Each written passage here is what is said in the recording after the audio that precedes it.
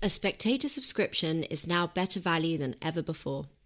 As a new subscriber joining today, you'll pay just £1 a week for unlimited online and app access in your first year. To subscribe today, go to spectator.co.uk/unlimited.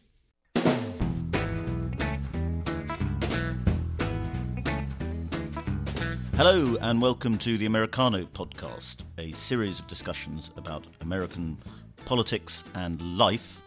My name is Freddy Gray. I'm the deputy editor of The Spectator. I'm very pleased to be joined by Sean Trende, who is senior elections analyst at Real Clear Politics, and we're going to be talking about the upcoming midterms. Now, Sean, for the last couple of years, really, the sort of consensus view has been that the Republicans are going to have a very good time in the midterms, that there's going to be a red wave and so on. But in the last few weeks, and this has largely been attributed to President Joe Biden's hot streak, in quote marks, a reverse consensus has appeared, which is that the Democrats are going to do a lot better than expected. Is that a fair summary of sort of where opinion is? Yeah, I think that's certainly a fair summary of where kind of elite consensus opinion on this is right now. That maybe, a year ago, we were looking at Democrats losing 4 or maybe 5 seats in the Senate, 30 to 40 in the House of Representatives. The Senate is our upper chamber, which we elect here on a statewide basis. So, yeah, that was the consensus. And over the course of the summer, things have started to look quite a bit better for the Democrats. Their polling has improved. So people seem to have dialed back expectations somewhat. A lot of the talk about this Democratic blue wave against the Republican red wave has been not just about Joe Biden doing slightly better than he has been, but also about Dobbs and the overturning of Roe v. Wade, and that abortion is a big mobilizing factor for the Democratic Party. How true is that? Well, I think to the extent that things have improved for Democrats, that was a big one. One of the reasons in the United States the out party, that is the party that opposes the president, tends to do well is that the in party gets complacent, they're governing, they're usually a little bit disappointed because America's a hard country to govern, and so they don't get all they want. So their enthusiasm is down, and they don't vote as frequently. And Dobbs' decision does seem to have reversed that somewhat. All of a sudden, Democrats, particularly more liberal suburban women, find something worth fighting for in the midterms. And you can see it in a whole bunch of indicators, things improving for the Democratic Party. The question is, does this shift us from a red wave to a good Republican year, or does it shift us from a red wave to a Democratic year? Now, I'm more sympathetic to the former view, but that's kind of where the debate is right now. And I suppose the biggest factor usually in elections is the economy, which has been very favourable to the out party, to the Republicans, so far this year. But perhaps there were indications that the economy might be improving, that inflation was going to come down or start coming down, and that was given a bit of a knock last week. So perhaps you could say that Republicans still have a pretty big advantage when it comes to the economy, which is the big issue of the time. Yeah, there's no doubt the economy isn't good right now. It's a weird economy, right? Inflation is out of control, but it does seem to still be growing somewhat. And, we aren't hemorrhaging jobs like you typically do in a recession, although that's usually the last thing that happens in a recession is the jobs start to fall off. It's a trailing indicator. But I think, the inflation year over year is very high, but month over month has seemed to have leveled off. So people aren't getting the sticker. It's still expensive when you go to the grocery store, but you aren't getting the sticker shock, the month to month. I think the biggest thing, though, has been that the prices of gasoline have fallen. We were up at, people were talking about $6, and this is going to sound downright quaint to people in the UK, but we're talking about $6 a gallon gas in the summer. And, we don't tax gas very heavily here, but that's still quite expensive by American standards. It's dropped off to, in the mid threes, which is still historically high. But again, to someone who just goes every day and looks at the prices, it does seem to be getting better. So that certainly helped Biden as well. And do you think things like these big legislative wins that Biden has had, the Inflation Reduction Act, perhaps dubiously named Inflation Reduction Act, and then the debt relief for students, are those wins can you see that affecting the polls? Well, I think so as well. Democrats were very disappointed and disheartened by the Biden administration's progress on issues. Basically, there was an infrastructure bill in early 2021, as well as a stimulus COVID relief package, which is part of why we have the runaway inflation right now. And then not much happened. So the fact that over the summer he's managed to pass the large, as you say, dubiously titled Inflation Reduction Act, then he turned around and whatever inflation reduction savings were contained in that act, he turned around and spent it on student debt relief. But for Democrats, they see it as winning. And so that's probably, along with Dobbs, given a boost to Democratic base enthusiasm and improved the position of the party. And another factor we should talk about in terms of motivating Democrats to vote is the spectre of Trump's return in 2024, which I think the Democrats certainly feel is a big driver for them. Do you think it's true that as Trump reappears on the scene with a possible view to running in 2024, that mobilizes large sections of the population who might not otherwise be that motivated to vote? Yeah, I think that does mobilize Democrats somewhat as well. It's really just this confluence of factors at a very fortuitous time for the Democratic Party. The fact that, Donald Trump has been more vocal in the news, the fact that we had the January 6th hearings over the summer, and then his home got raided by the FBI. That's all part of trying to turn this. Our elections in America are typically referenda on the party that holds the presidency. And what Democrats are trying to do right now is turn it into another choice election between Joe Biden's Democratic Party and Donald Trump's Republican Party. And I think they've succeeded somewhat. And that's why things have improved, although, again, whether that's able to be sustained is another question.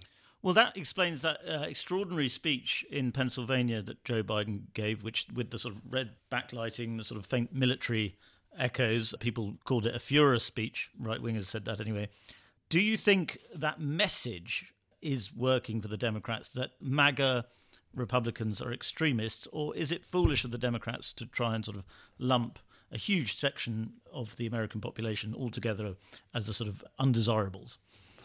I'm less convinced. I think in this conversation I've been fairly generous to things, Democratic strategy and what's been going on. I'm fairly skeptical, though, about the utility of that approach. I think most Americans' views, after him being on the political scene for almost a decade now, most Americans' views of Donald Trump and the Republican Party are pretty well set in stone. And so calling Republicans, dangers and Nazis and all these other things that are getting thrown around. Joe Biden's been more measured than other members of his party. I think the base that has decided that's what they are already has decided, and those people are going to vote anyway. If anything, it risks a bit of a backlash like we saw with his speech, where people on the other side who are suddenly being called Nazis and see this kind of militaristic background with the red color get nervous and they decide they have to vote. So that I'm less skeptical as a useful motivator for Democrats. A big imponderable is the Hispanic vote, the Latino voters, which, as we've understood, they have been drifting towards the Republicans. Do you think Republicans have perhaps exaggerated the extent to which they're winning over the Latino vote, and that the shift in polls is that perhaps polls are getting more accurate at picking up where the Latino vote is?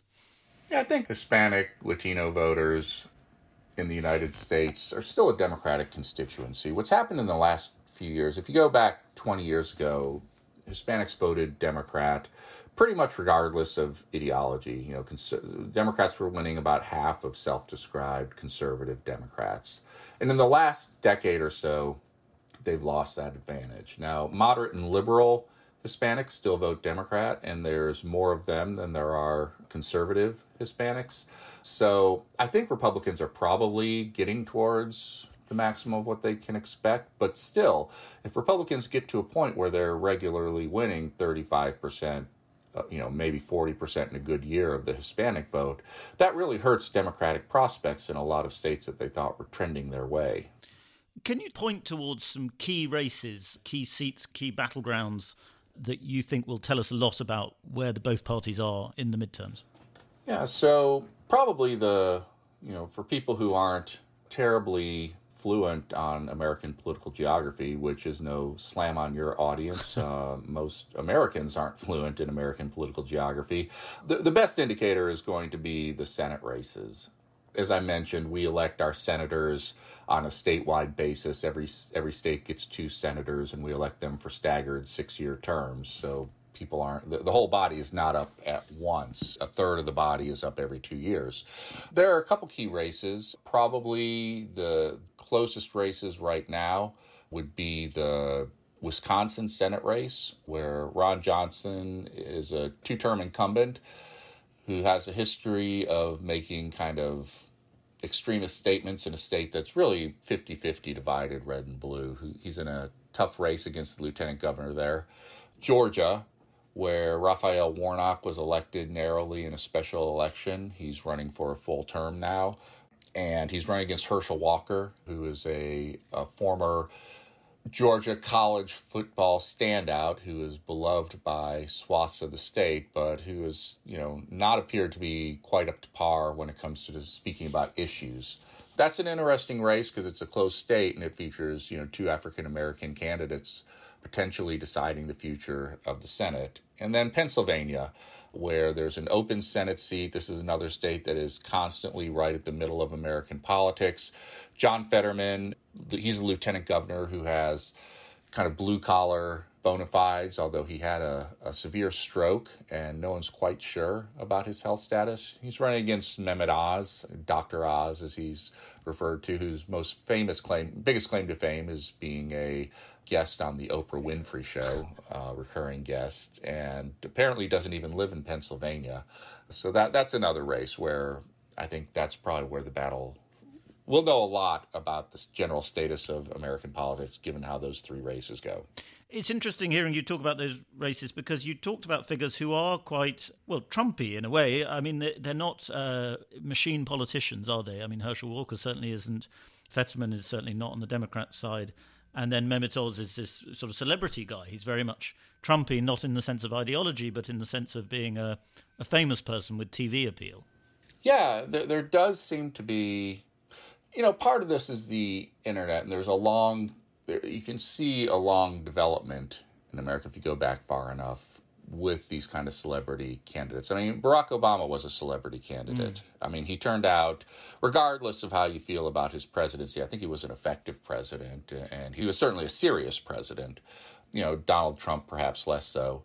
And so I think you're seeing this celebritification, if that's even a word, of American politics, where, even John Fetterman had a bit of a personality cult on the internet. The progressives online liked him. He had a kind of workman-like primary opponent. In America, we don't select our nominees through appointment or party lists. They have to first win a primary election. And so Fetterman trounced Connor Lamb, who was his more kind of workman-like, non-traditional opponent. So I think American politics is changing, and perhaps not for the better in that regard. One issue that I'd be interested to know what you think the polling suggests is the 2020 election and the controversy around it. For me, it would seem odd if it's a motivating factor for Republicans, because if you start to think that the whole thing's rigged anyway, as a lot of Republicans seem to do, what's the point in voting? Or does it, in fact, in some perverse way, incentivize voting? And then on the other hand, the Republican Party message seems to be, we just want fairer elections, and that's quite a good slogan or campaign for them. How do you see this question playing out in the midterms? Well, it's a good question. I think the general consensus, I mentioned that Raphael Warnock in Georgia won a special election, and now he's seeking a full term. But the thought was that part of the reason that he was able to win that election, along with another senator, after trailing in the first round of voting, is exactly because of the 2020 election, with Donald Trump parading around the state saying the vote was stolen, I won this, they wasted your votes, that a lot of people thought exactly what you suggested. Well, what's the point of even voting in these runoffs? And so Georgia produces its first 2 Democratic senators in decades. I don't know how that plays in 2022. I think the Republican kind of professional machine politicians have tried to figure out a way to channel this anger into a more positive message, as you suggest, that we want fair elections. And that's less what's the point. But it's a real question of whether that continued the election was stolen depresses Republican turnout in this election. Yes. And are there any gubernatorial races for governor that we should be watching out for in particular? I think the key races this time around, there's maybe 2 buckets. So there's the more traditional races, Tony Evers in Wisconsin, a swing state, the governor of Michigan, Gretchen Whitmer, who is kind of controversial for her COVID policies, another swing state. But then there's this other bucket of races where, the Trump administration's claims about the election are front and center. So you have the Arizona governor election where Kari Lake has been a full-throated supporter of the claim that the election was stolen. And you have the gubernatorial election in Georgia, which is sort of the opposite, where Brian Kemp has gone all in on no, Trump lost fair and square. This was a close election, and it just didn't go our way. So we'll see how those 2 competing messages turn out. And I think those 2 gubernatorial races are the most interesting. You talked earlier about sort of fortuitous confluence of things, factors that have helped the Democrats, fortuitous for the Democrats. I wonder if perhaps it's actually good news for the Republicans, because the elite wisdom is always wrong, and elite wisdom was that the Republicans were going to have a kind of blowout, the Democrats were going to get shellacked and so on for so long that actually a bit of complacency might have crept into the Republican side, which now is not there. I mean, could it be that actually the timing of this Democratic blue wave is quite good in a way? This is something that we debate all the time, whether polls and poll forecasting can suppress the Democratic or the Republican base. There was a claim in 2016 that part of why Trump won was everyone was telling the Democrats, you got this, Hillary's going to win, so why turn out? There's anecdotal evidence for it, but it's not really clear that there's any quantitative or kind of scientific support for that claim. That's one of those things where we have to kind of look at it and shrug and say, maybe, but all things being equal, I think Republican strategists at least would rather be up, 5-10 points in the polls at this point than neck and neck, hoping that those close polls motivate the base. And finally, Sean, I don't want to make you do predictions if you don't want to, but could you give me a sense of what you're expecting in the midterms at this moment? Yeah, I still think the Republicans are likely to have a good, if not spectacular year. I think probably 1 or 2 Senate seats, which is enough for them to take narrow control of that chamber, and 20 House seats maybe, which again would get them a fairly thin margin in that chamber. But there's enough uncertainty right now that we still could have a very good Republican year or a good enough Democratic year for them to hold the Senate. So I will put my wishy-washy caveat there, but I think in general it'll be a good but not spectacular Republican year. I don't think that was wishy-washy at all. Thank you very much, Sean. I do hope we'll get you on again before the midterms, if you'd be so kind. Happy to do it. Thank you very much for listening to that episode of Americano. If you enjoyed it, please subscribe. And if you really enjoyed it, please leave us a star rating, preferably 5 stars, and a review.